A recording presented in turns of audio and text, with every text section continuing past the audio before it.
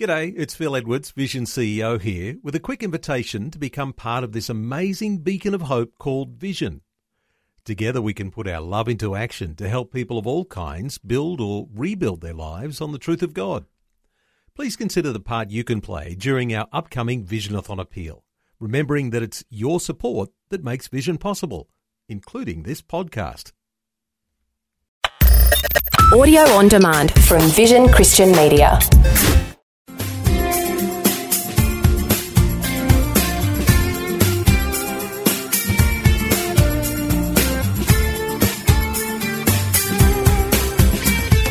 This is a great time to be learning God's Word, and this is a great book to start.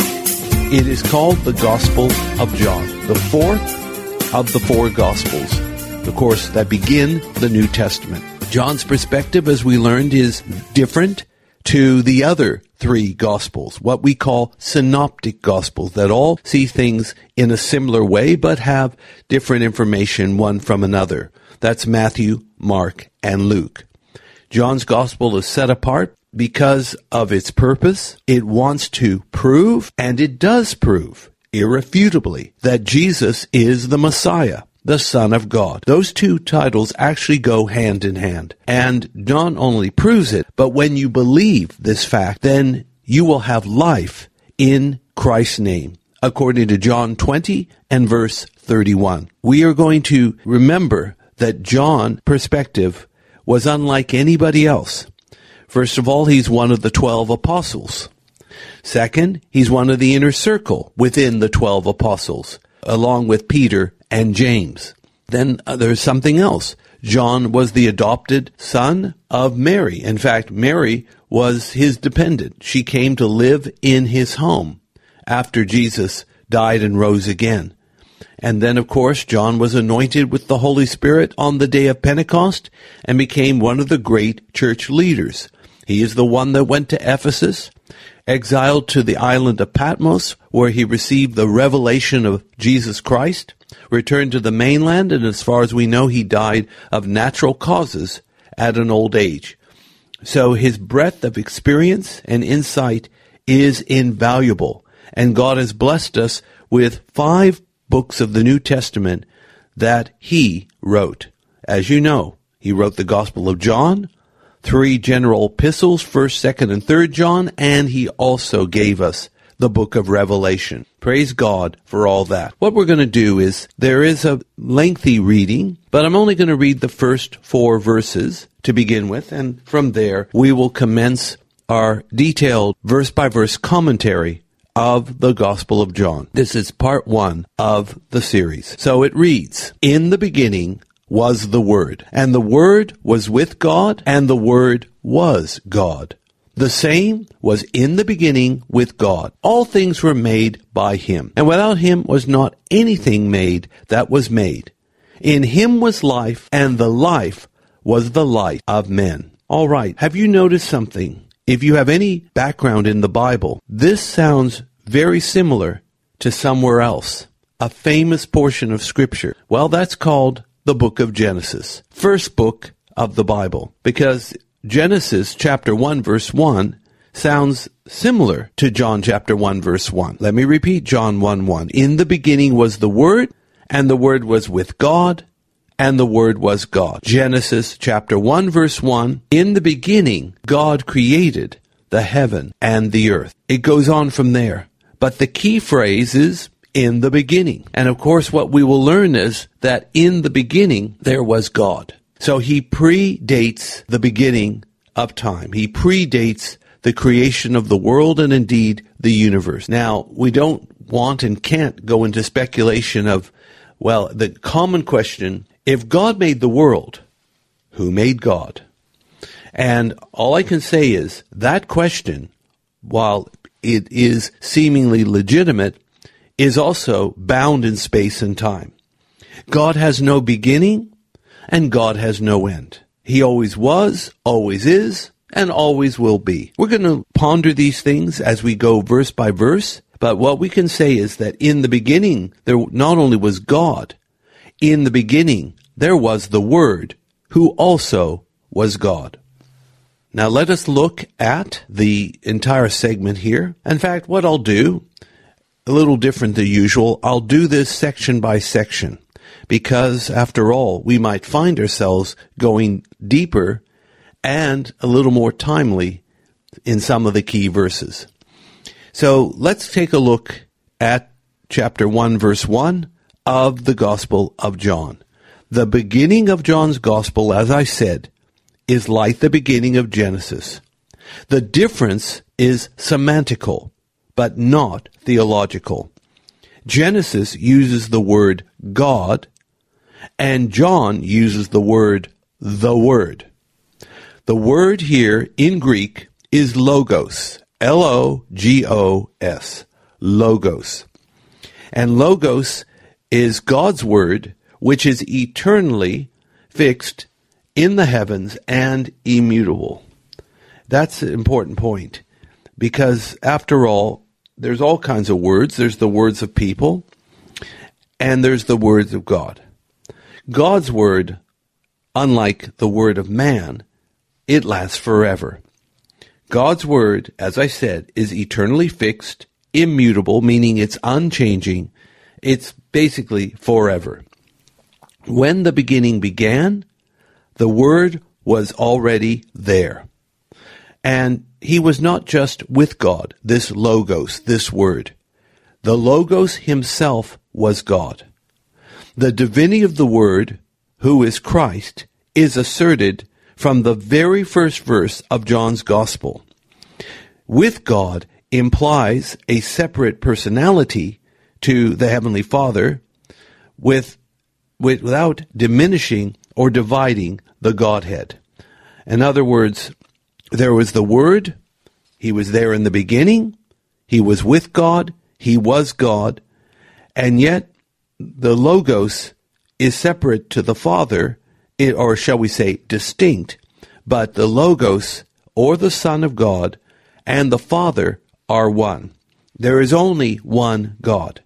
But as Christendom has shown, or actually we believe the New Testament, indeed the whole Bible, the Old Testament implies, the New Testament confirms, and it is part of Orthodox, small o, Christianity. There is one God, eternally existent, in three persons, Father, Son, and Holy Spirit. And this is part of the great creeds of Christendom, whether it's the Apostles' Creed, the Nicene Creed, or the beautiful, lengthy, but very strong Athanasian Creed. The idea of the Trinity is it not only protects the nature of God and protects the doctrine of God, but also the thing is that when we believe this, we stay in the right territory. We're worshiping essentially the right God. Because I'm telling you, it's a waste of a life, of resource, and of an eternity to be worshiping the wrong God. This is an area we've got to get it right, and the Bible helps us to do precisely that. In John 1, verse 2, we learn that the Logos, or Word, was with God in the beginning. Now, only divinity can precede and predate this time called the beginning. When the beginning happened, that was the beginning of time. But prior to the beginning, there was just God. And God is beyond space and time.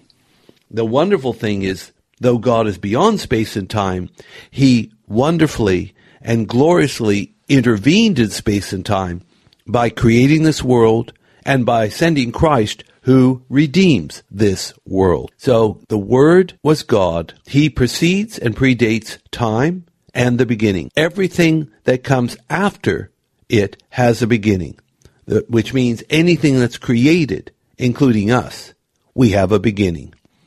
And then in verse 3 of John 1, the Word is the creator of everything. Indeed, without the Word, nothing was created that could be made. He is that indispensable. And can I just say that it's not just in Genesis that we learn about creation. It's not just in John that we have this allusion to Creator, and especially Christ's role in it. We also have it in Colossians. where it says, let's try chapter 1, verse 15, who is the image of the invisible God, the firstborn of every creature. For by him were all things created, that are in heaven and that are in earth, visible and invisible, whether they be thrones or dominions or principalities or powers. All things were created by him and for him. And he is before all things, and by him all things consist. So this is an important point from Colossians. This is by revelation. We can't prove it in a scientific way because we're talking about the metaphysical. We're talking about something that's immeasurable. We're talking something that's beyond the reach of human senses. And yet, for sure, there is a world, indeed a universe, that is out there, even though human senses are limited and how far they can go. Colossians is telling us pretty much what Genesis is telling us and what John is telling us too. That there was a creator in the beginning and that through him all things consist. We can believe it, we can dismiss it, but all I can say is it is by revelation, and we believe one day everybody, whether they are good or evil, will stand before the Creator. So he is indispensable. Through him, all things consist. Then we have this amazing word, the Logos, of verse 4, that in him was life, which is bestowed on everyone, and this life was the light of men. Now, of course, it depends how you want to define life. Mere normal human life or abundant eternal life. The abundant eternal life especially is the light of men. People who have the new birth, the forgiveness of sins, and eternal life, they are the light of the world, according to Matthew 5, verses 13 and 14. So they have the light that is the light of men. Let's continue and read a few more verses here in John chapter 1. It's very beautiful. It's very wonderful. And the light shineth in darkness, that's verse 5, and the darkness comprehended it not. There was a man sent from God whose name was John. The same came for a witness, to bear witness of the light, that all men through him might believe. He was not that light, but was sent to bear witness of that light. That was the true light, which lighteth every man that cometh into the world. That's verses 5 to 9. What can we learn from these about the glorious nature of Jesus Christ? We learn in verse 5, the great light of the Word, the Logos, shines in the darkness, but the darkness cannot understand it. Even, not only can it not understand it, it can't even stand it. It flees when the light comes. Another interpretation is that the darkness could not overcome the light, try as hard as it might. And this is true indeed. But I still like the first explanation. When the light comes, the darkness goes. Verse 6 of John 1. There was a man, and this is his title, sent from God. A man sent from God. Simple, but powerful. Who is that man? Of course, it's John the Baptist. He was the man sent by God. That alone gives him greater authority than many of the religious establishment elite who either questioned him or were suspicious of him or even rejected him. What do we learn more? Verse 7, John came as a witness to the Word, the Logos, and to the light of the Word. His bearing witness of the light was purposed so that all men through him might believe. Well, that's great. John is not, of course, the Messiah. John didn't even call himself a prophet, although I believe that's what the Bible says he is, even more than a prophet. John is the voice crying in the wilderness from Isaiah chapter 40, verse 3. As we're going to discover, John is also the fulfillment of Malachi. I believe it's chapter 4, verses 5 and 6. He is the Elijah that's coming before that great and awesome day of the Lord. So John is a prophet, but really he is a witness. He is a witness. He's a forerunner of Messiah. He is, among women born, greatest of all. But of those born again, they may actually be ahead of him. So, he's sent by God. He's a witness to the light so that people will believe. And of course, isn't it interesting that while there are, shall we say, different pieces of information given throughout the four Gospels, all four of the Gospels do witness to the ministry of John the Baptist and the fact that Jesus was baptized by him. Verse 8 of John chapter 1, the witness. It is stressed that John is not the light. He is not that prophet of Deuteronomy 18. He is not Elijah, although I believe Jesus says otherwise. He is the Elijah that is spoken by Malachi.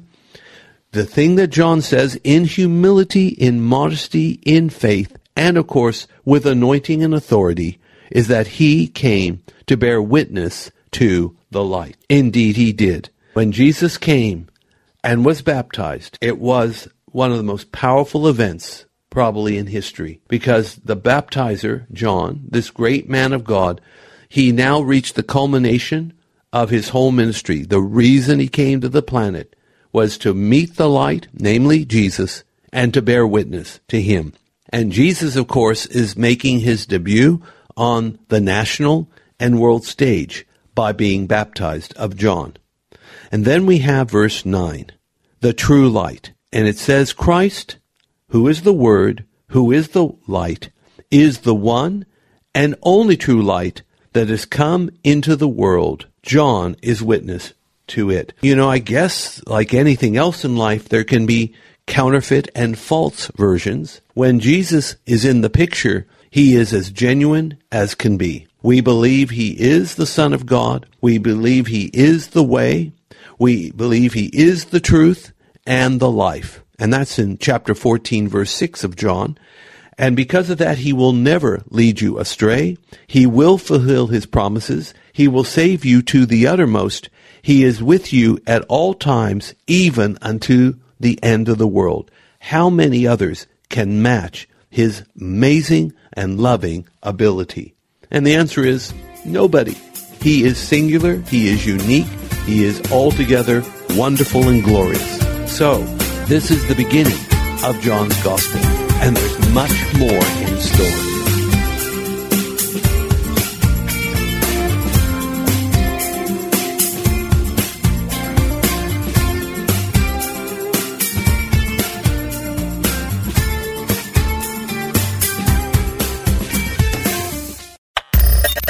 Thanks for taking time to listen to this audio on demand from Vision Christian Media. To find out more about us, go to vision.org.au.